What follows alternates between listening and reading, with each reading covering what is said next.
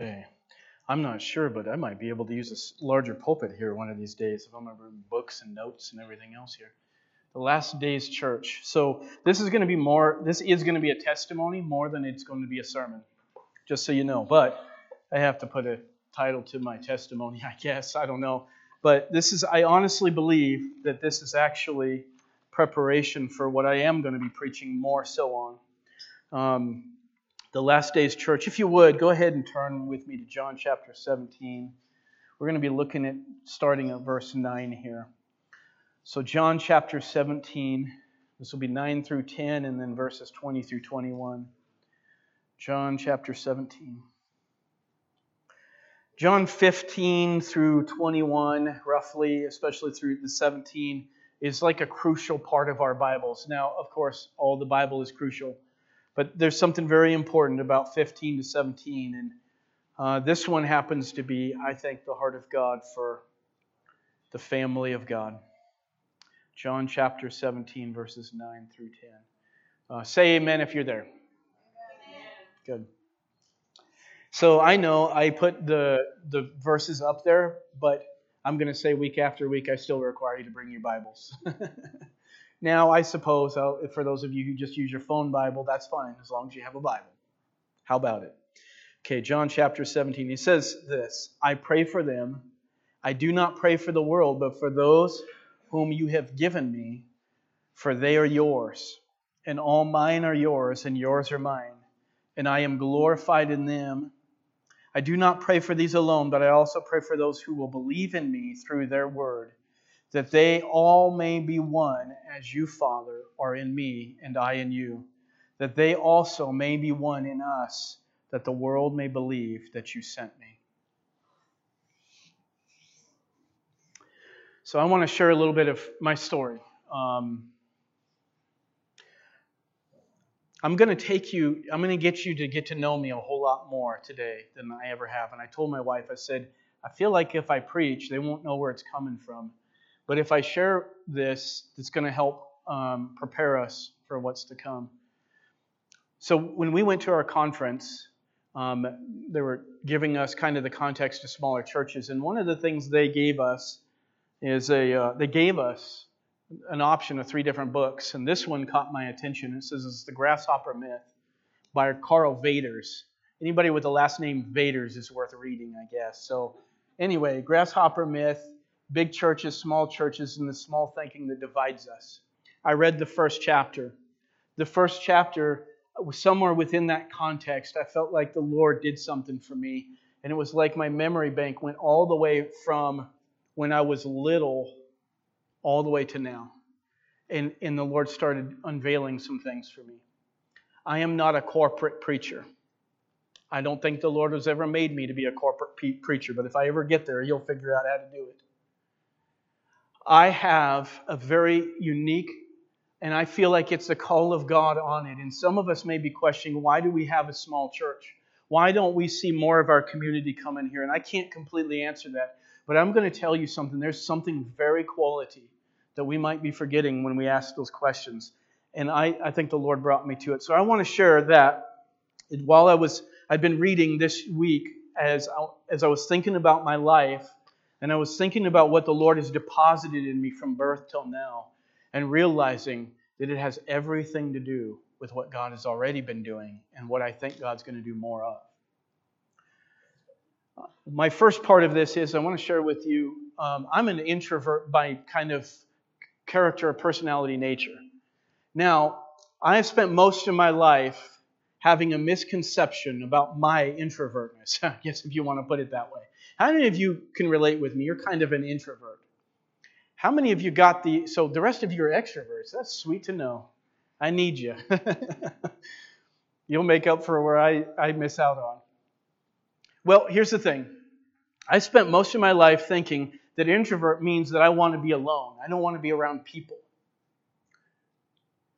And what I came to realize a little bit later in life is that actually for me is I want relationships that are deep.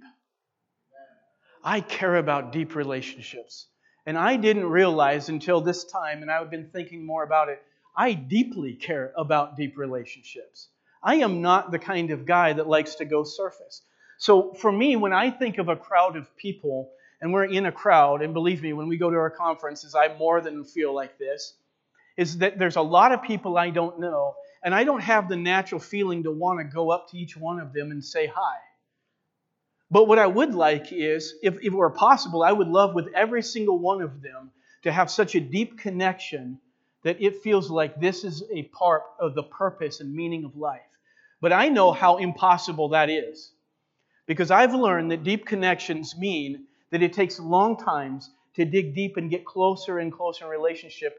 And I can't bring everybody into that same context. All of us know the more intimate we go, the fewer people are involved. And think about Jesus and His ministry. Jesus chose 12 disciples. He could have chose thousands. He could have chose hundreds. But He chose 12 disciples to carry on the ministry that was urgent for the world. But He intimately invested Himself into their lives so that they would know His heart. They would know how to carry His ministry. They know how to be like Him in the world they lived in. And that's what I've been now realizing. That's the church right here that God is building. God is building an intimate body of believers that love, deeply care for one another, that we will not just marginalize one another. As a matter of fact, while I was praying for this, I remember the Lord put this thought in my heart. When you marginalize people, you minimize your mission. Jesus never marginalized anybody. It's amazing how Jesus walked away from a crowd and found Himself in the presence of one person to minister deeply and heartfelt to them. So friends, I want you to think about that today, because if we're not careful, the idea of growth will strip us of this completely. Not that I believe that growth does that, but if we're not careful, we don't maintain what is most important. So as I think about that introvertness is, now it's not about not being around people, it's about being very close to the ones I'm around. And boy, does that change everything. Because instead of me being a hermit up on the hill, I'm a man who's still involved in fellowship. It's just you don't see me talking to everybody. You see me talking to a few. Now imagine how amazing and miraculous it is that I'm here today as a preacher in front of a large group of people. Well, small but large to me, right? God can do some amazing things.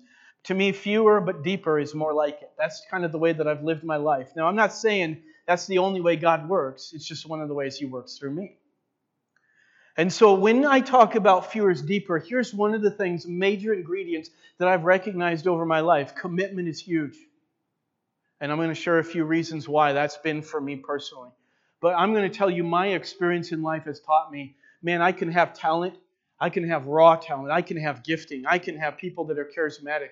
But if you're not committed, I don't have value in that. I don't know what the value is. That's me personally. So commitment is huge. That's the introvert side of me. Telling you that. I think there's the God side too, right? Loyalty is massive to me. I have been connected to this church for about 15 years. We're about 16. I've been married for 20. I have not been the pastor of this church but for 3 years, if you want to include the interim here. But I have been very much a part of your lives. I've watched it. We've been together. We've been through some battles. We've had some wonderful moments, but we've been through it together, and I know who I'm talking to, and I know the people that I'm a part of. And you couldn't go and put me in a corporate church and get me anywhere near that. That's why I love my church. Man, I love this. I was thinking this morning, I was like, who's like life hasn't been invested in a very special, particular way among the people that I worship with. And I was like, I can see each one of them a very crucial part in different times and different seasons. I'm like, man, that's wonderful to know that I've been able to not just preach to the crowd, but I've been invested in my crowd. So loyalty is massive. And I don't mean the kind of loyalty when God calls you away, you're still there anyway. That's not what I'm saying. I'm talking about the loyalty when God's not calling you away and you hit the hard road, you're still there. That's loyalty. You don't give me a good enough reason to leave. Only Jesus does, right? So that's another part of this introvert piece to it. One-on-one is very important. I'll tell you, I'll meet with 6 individual guys before I have 6 ministry meetings in large crowds. I will meet with individuals, and there's reasons for that. But anyway, that's me. And it has its drawbacks along with its rewards. There's a lot of people to get missed along that path, isn't there?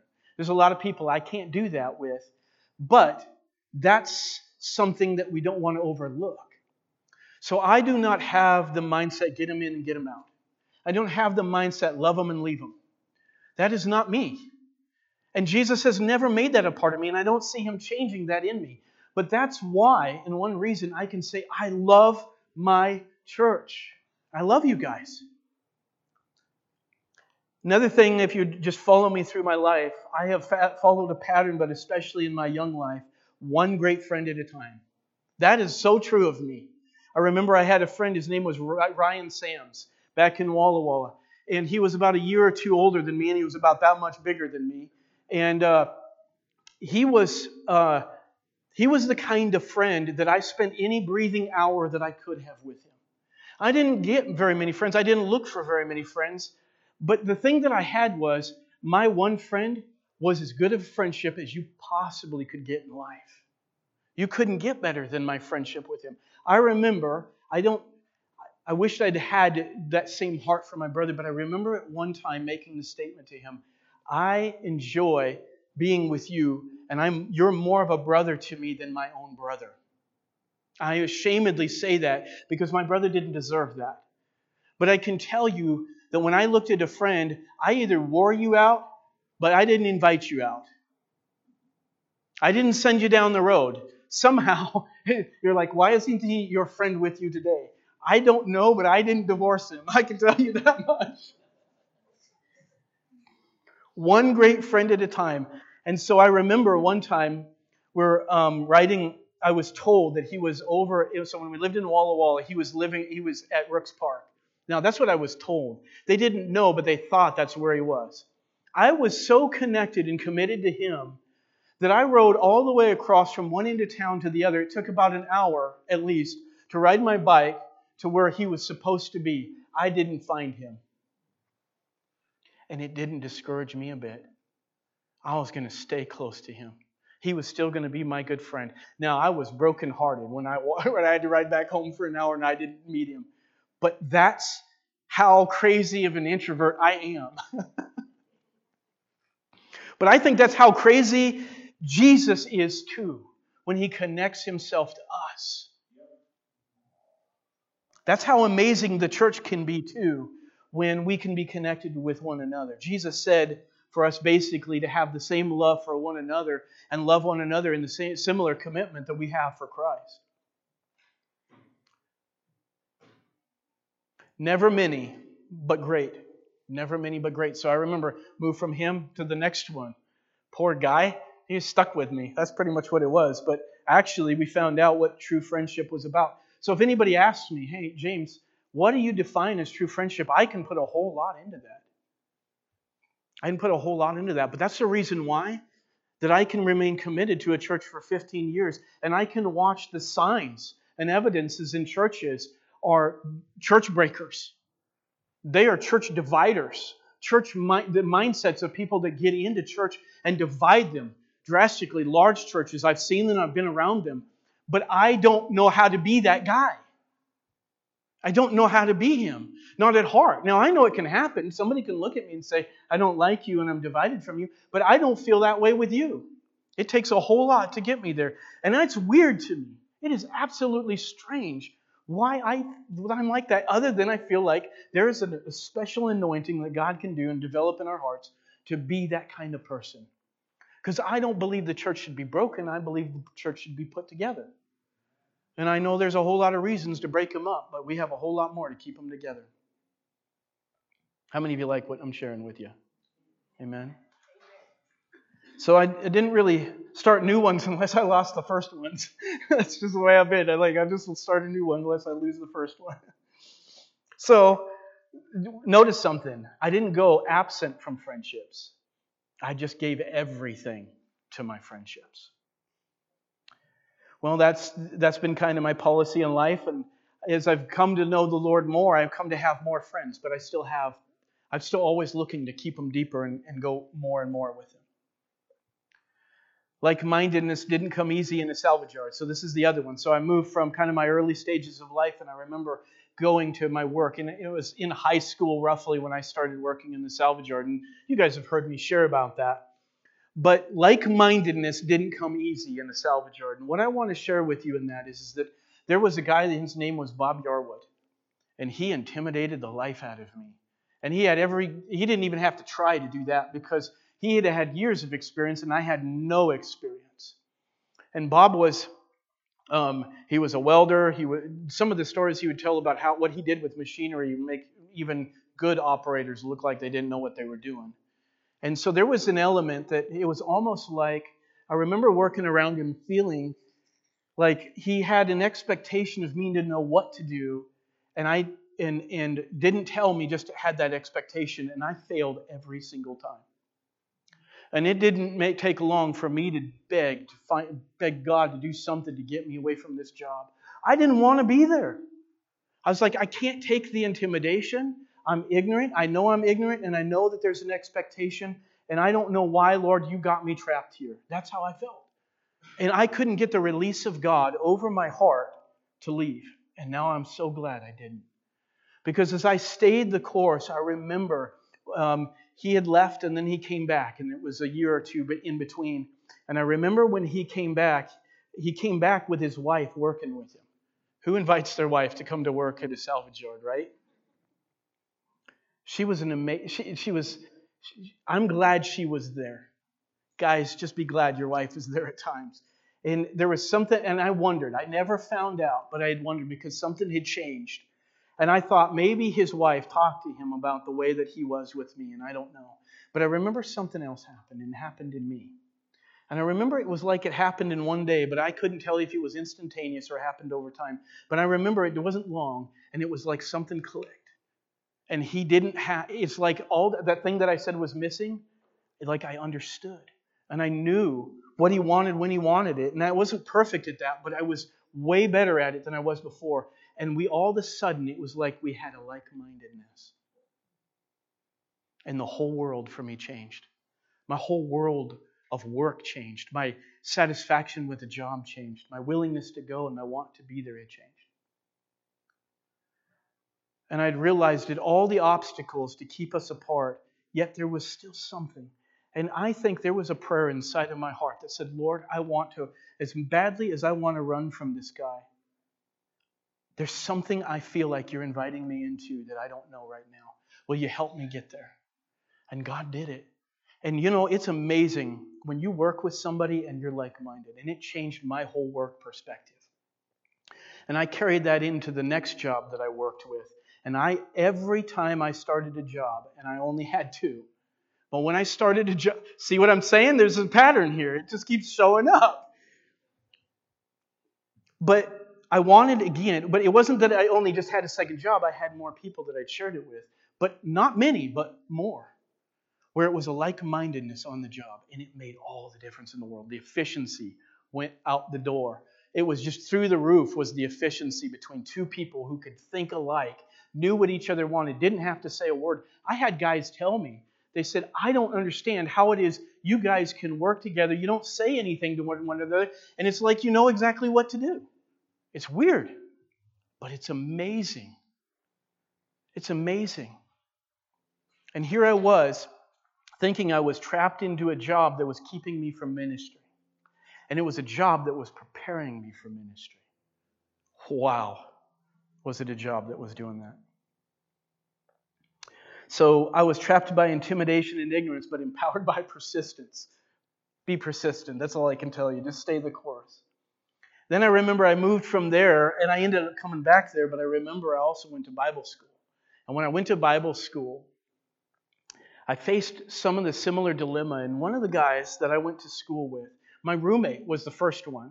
And we did not see eye to eye on one another. And we knew within just a short time of being around one another, they picked the wrong 2 guys to be roommates.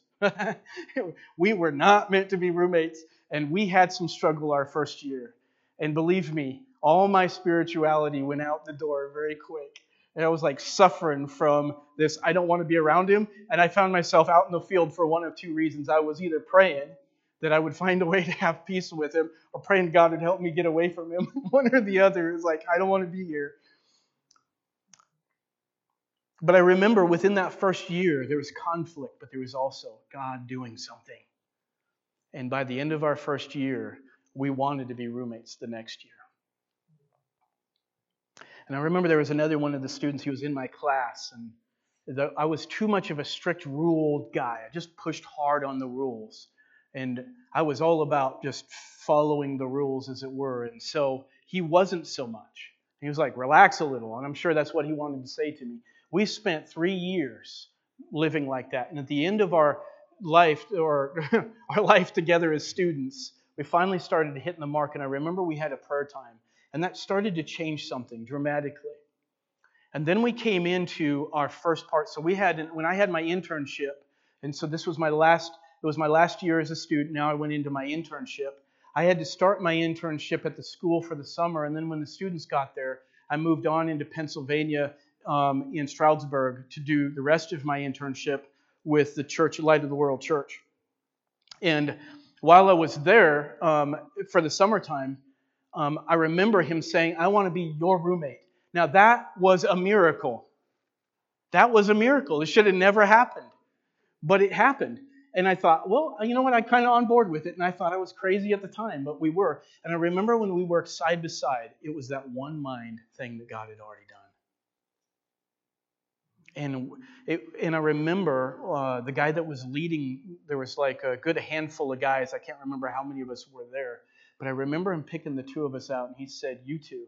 He said, if I were running a construction business, I would make sure to hire both of you guys. I was so honored by that. But I understood why. Because he's like, not only are you guys, make sure the job is done right, do it slow enough and make it right the first time. You're quality worker guys. It might be slow, but it's going to be right and it's going to be better. But also, you guys, there's something about the two of you together that just kind of blends. Like, I wouldn't want you separated. Now, how does God do that? How does He do it? I step back in my life and think about, this has been a replay, but I've watched others do the opposite and experience the opposite, where their relationships with somebody were bad at the start and then they lost momentum and continued to lose momentum until they were completely divided. I've seen people who have had great relationships at the beginning have something that got in the middle of it and then divide them. But that has not been my experience and my occasion in life. And I'm sharing this for a purpose, so just stay with me. My wife, I deeply love her. And I am so grateful that we celebrating our 20th, not in ways that she was particularly, or me, wanted to do. We wanted to do it grander and greater, right? But we got to celebrate it together. But I want to say this because few people get the privilege that I have had. And when I'm sharing this with you, believe me, I'm leaving out all the flaws because I've had plenty of them. But in order to go there, I had to go through a lot of fires, just to be honest. And there's a lot of bad me that I got to see.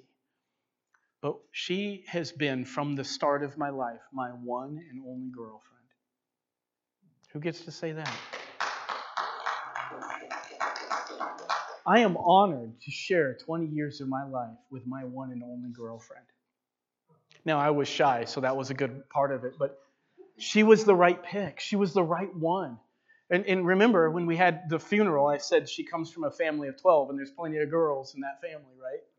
And I remember there was another one her age and stuff, and I remember one of the friend of mine, an adult friend of mine, was saying, hey, this is a good family. It'd be good to marry into, and kind of highlighting my young and immature eyes on what to see. And I remember him saying this about her. He said, she'll take care of you. She'll take care of you. And that has been true from day one. She has been marriage material. She's been a homemaker, a caretaker for my soul in my life. And I am thrilled that I didn't go any other route. She was the one that got to have my life, or I got to have her. But what I'm trying to say is, this thing has been such a pattern in my life. God has said, I will give you the best if you'll reserve yourself for it. I won't let you suffer what it's like to have broken relationships all over the place, lose on these things. And so if I could say something, what I would do is encourage those who have. I want to honor you. I want to give you the option of stepping on board and God redoing. The past is no longer there. This is your future. Because I'm nobody special. I am nobody special. I can prove it to you, okay? I'm nobody special, but it's amazing that God takes the unworthy, the undeserving, and He does things that we couldn't have made happen. And so as I looked down the traces of my life, and I was like, Lord, this is amazing to me. And again, at work, working for Brian, so we married, then we moved over here. I started work here. So here's Bible school, fast forwarding to a job over here at the landscaping place, and I worked with one of the guys there, and I've said this before, we were better off. You work on that side of the house, and I'll work on this side of the house. And I mean it. Like, we just did not want, and by noon, I felt like it was a little bit more comfortable, but we just weren't compatible with one another. And it was obvious. And little by little, over the years, not days, years, that whole crew, the young crew, had dispersed, and him and I were just about the only two left that were doing irrigation. But we were doing it good. We were doing it so good that I guess Brian decided he didn't need another guy on it. Like, he would put a guy, but he didn't have to. And I remember him saying one time, he said, "You're like the brains and he's the bronze." And I got offended at that. I'm like, that's not fair. I work hard too. And he was fantastic. He would be doing the plumbing, and there was nobody that could touch him on the plumbing. He was great at the quality he put in. He was great at the speed he put in. And we finally figured out a routine. I would start trenching a section from one head to the next. And then I would clean it out, and he would start plumbing it. While he was plumbing it and putting back, I would go to the next one. And we would just we would put in zones like no man's business. And we could do it and amazing. And then there was something that happened, and he moved away. And so that was over. I told you, I don't give up on somebody. They just have to go away. And so he came back, and when he came back, it was like we started from right where we had ended. And we ended up working over at Woody Wolf's, and we found a routine. Man, you find efficient ways to do things with people that you're one with for some reason. He's not saved. He's not a Christian individual. But I found that God can do some amazing things with non-Christian people. Do you understand? And so what we did was we were putting pipe together, and we had this ratcheting system where we had to ratchet it. Well, we began to figure out a way to put those pipes together, and bam, bam, bam. The guy that was digging, he was miles ahead of us. We caught up to him in no time, and they weren't expecting that. But we figured out in a way to do it, and we were just laughing all the way. I want to share something with you in this story. If I can complete this thought, I want to share this thought of, I remember he said to me, we were on a job, and it was just kind of a laughing, joking moment, but I knew there was some unique seriousness to it. And you're going to laugh when you hear this. And he said to me, but I want you to remember, as you're listening to me, is that we were two opposite sides of the fence. Better off to work in two different companies. That's how we started, and this is where we ended up. And he said to me, if we were in a situation, just jokingly, hypothetically, if we were in a situation we were freezing to death, and the only way to stay warm is that I'd have to cuddle with you. He said, I'd cuddle with you. And I remember just because it was just the right moment for me, I said, I wouldn't. He's the same one that, as I've told you, we had the flip of the coin, and then I got to choose. I won, and I got to choose, so I went under the house. Why did I go under the house? Because he meant the world to me. Because my heart had changed so dramatically for him. And if he walked in those doors today, I would stop what I'm doing this moment, and we would have one of the most laughing, memorable moments, embraces, because it never ends. It never ends. So as I think about this unbreakable bond at work and what the Lord did and what the Lord has done, I watched tragedy hit his life, but I felt it. See, you don't feel tragedy over somebody's life. You feel the weight of it more, and the stronger the connection. We know that. And then I've been a part of this incredible church for at least 15 years. 15 years. Man, I don't want to lose that. I don't want to lose it. I think over my marriage oftentimes, and I'm like, there's never a way that you can go back and share this with anybody else. She's my one and only. Nobody ever gets to be that in my life. This is my church. And as I was reading this book about the grasshopper myth, and my mind went over in the thought of just what I'm sharing with you. But it happened in a few seconds for me. I have to give it to you in a few hours. But it just bam, bam. And then I thought about her dad's funeral, and I thought about Sandy and how this church came together for Sandy. And I thought about Lori and the youth group over there for helping with a mass amount of wood at the time. And I thought about Dawn and Linda and how the youth group came together for them too, and those that were there at the moments. And I can't help but say, Jesus, you have anointed this church. Amen. You've anointed this church.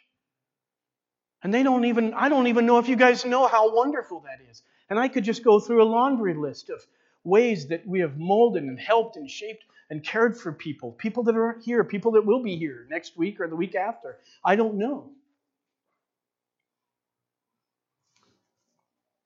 But he writes something at the beginning of this book, and I want to share that thought with you. Just as this is a vision-provoking thing for you guys and for me.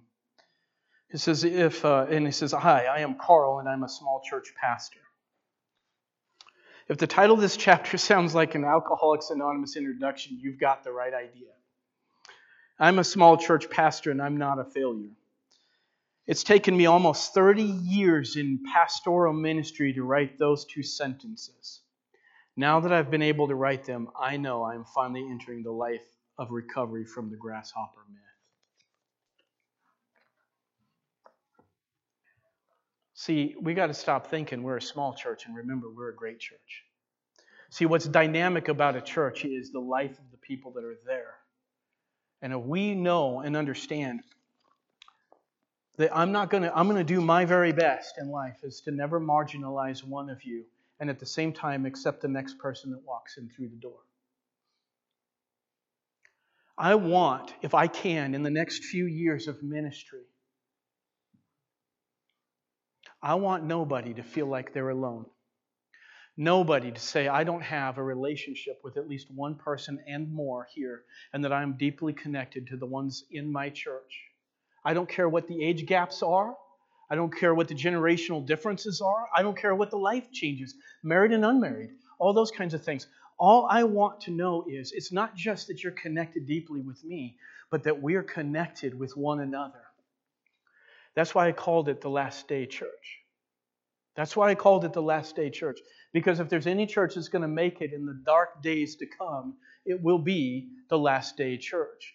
You know, you got people storing up food as if they're going to be able to by themselves take care of themselves. And I would rather like to think that you're going to have something I'm not, I'm going to have something you're not, and we're going to have a lot of stuff that each other need, and put together, we're going to do a whole lot better than we will for somebody who's got a storage house down under the ground. Because we believe that's what it's all about.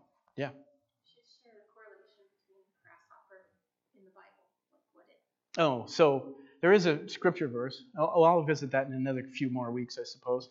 There's a scripture verse where they saw themselves when they looked at the giants of the land, and that they saw themselves as grasshoppers.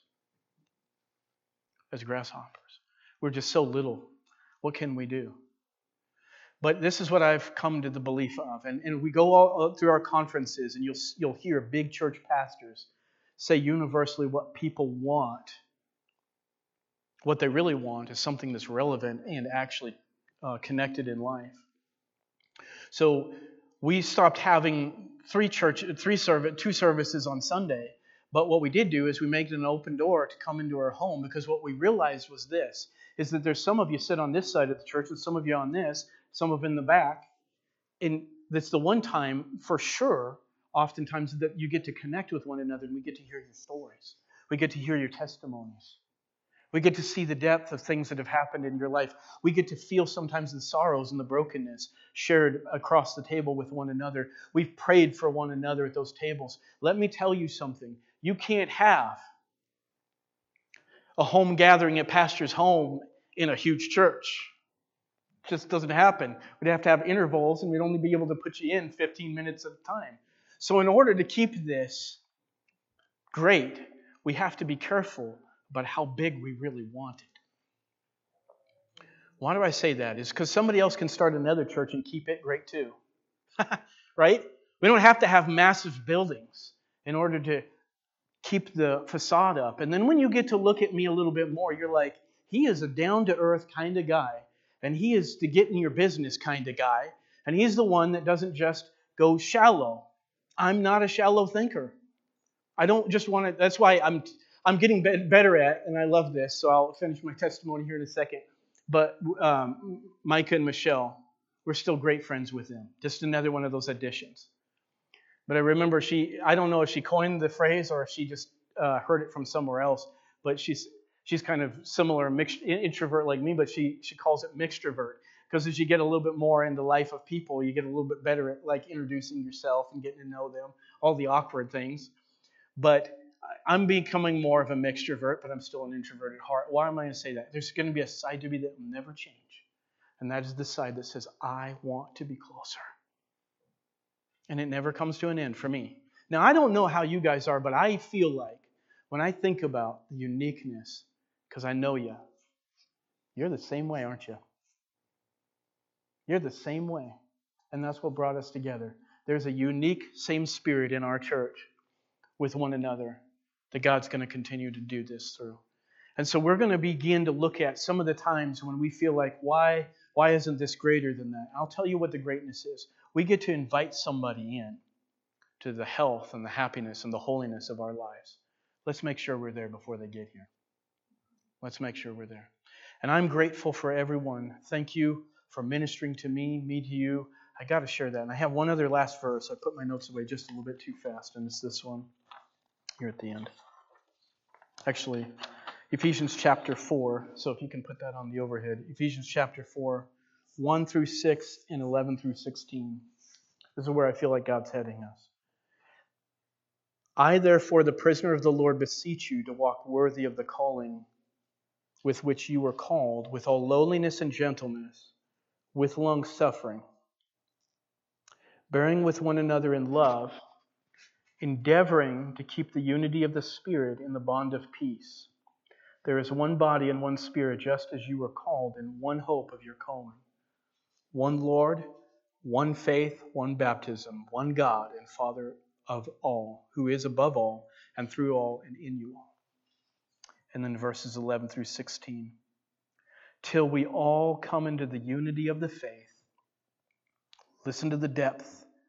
Not just surface faith, but a whole lot deeper. And of the knowledge of the Son of God, to a perfect man, to the measure of the stature of the fullness of Christ. Notice the depth. That we should no longer be children tossed to and fro and carried about with every wind of doctrine by the trickery of men and the cunning craftiness of deceitful plotting. And he himself gave some to be apostles, some prophets, and some evangelists, and some pastors and teachers, for the equipping of the saints, for the work of the ministry, for the edifying of the body of Christ, but speaking the truth in love may grow up in all things into him who is the head, Christ, from whom the whole body, joined and knit together by what every joint supplies, according to the effective working by which every part does its share, causes growth of the body for the edifying of the self in love.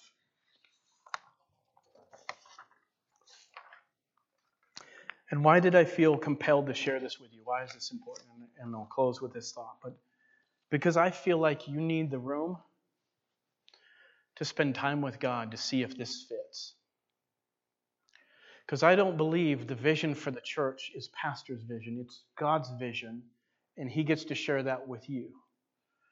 But the more we get in this, we're going to open our homes, I think. We're going to be more likely to stick by the side and stay by the side of somebody through thick and thin. And we're going to each have our individual testimonies of that, and that's going to become a unique feature of our lives. And what you'll find is there's a lot of people we don't get to serve. But man, to the ones that get the service, get our very best. Get our very best. And I don't know, but that we have one of those two options. We can serve many shallowly, or we can serve a few powerfully. And God, He can do whatever He wants in the middle of that. So this is my philosophy for now. And that is that numbers are by accident. Godliness is on purpose. That's what we're going to do. If they happen to show up, great. If we minister to them, and I'm not saying we don't evangelize.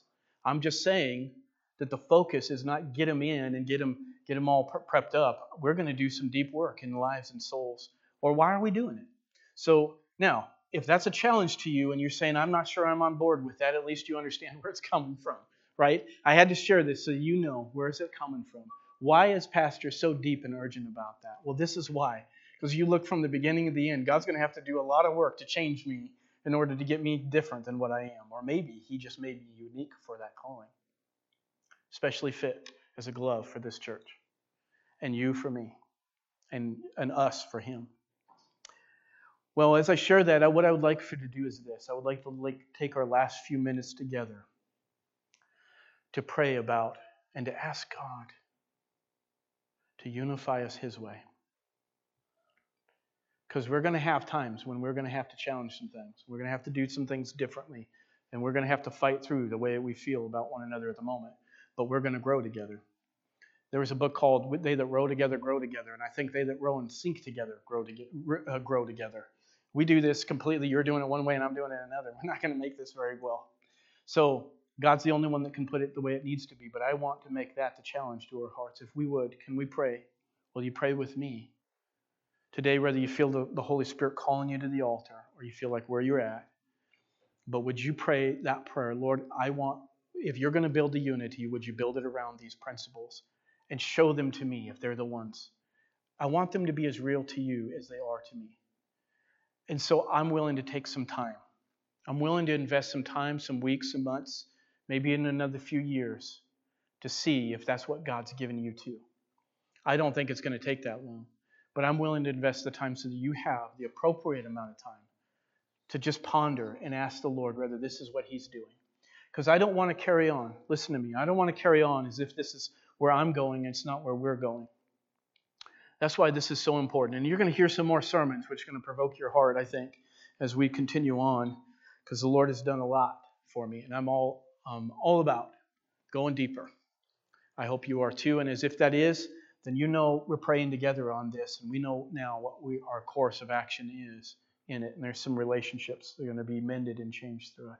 So if you would, as we share these last few minutes, I want to pray for you, pray with you, and then I want to take a few minutes so you can just minister to the Lord and just see what God's going to do.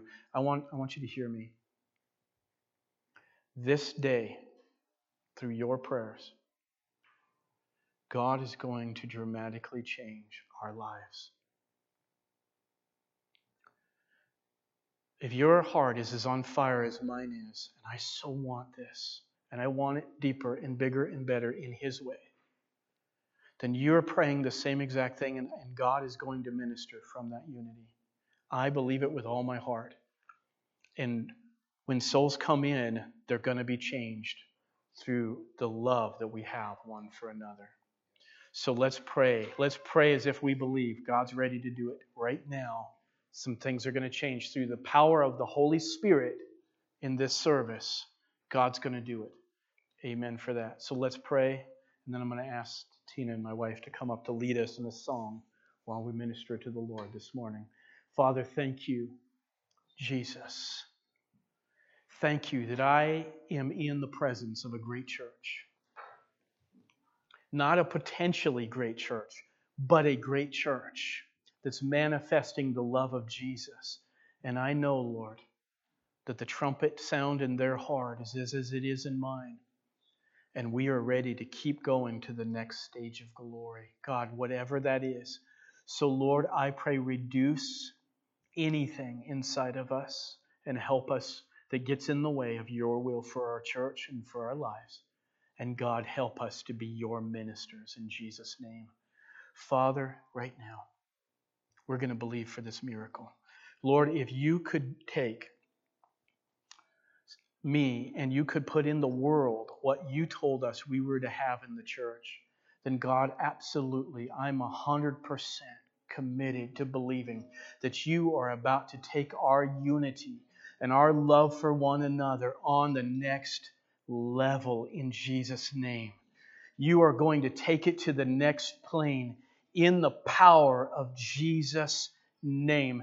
Nobody is going to be marginalized in the name of Jesus. Nobody is going to be put to the side in the power of Jesus' name. Father, would you hear our cry together this morning as we worship you and as we ask you, Father, to take us to the next level, Lord. Whatever that is in your eyes, we're asking you, Lord, to mold relationships. Brothers and sisters, if there's somebody that you're connected to and you realize there's a brokenness there and you need to make it right, please consider that today.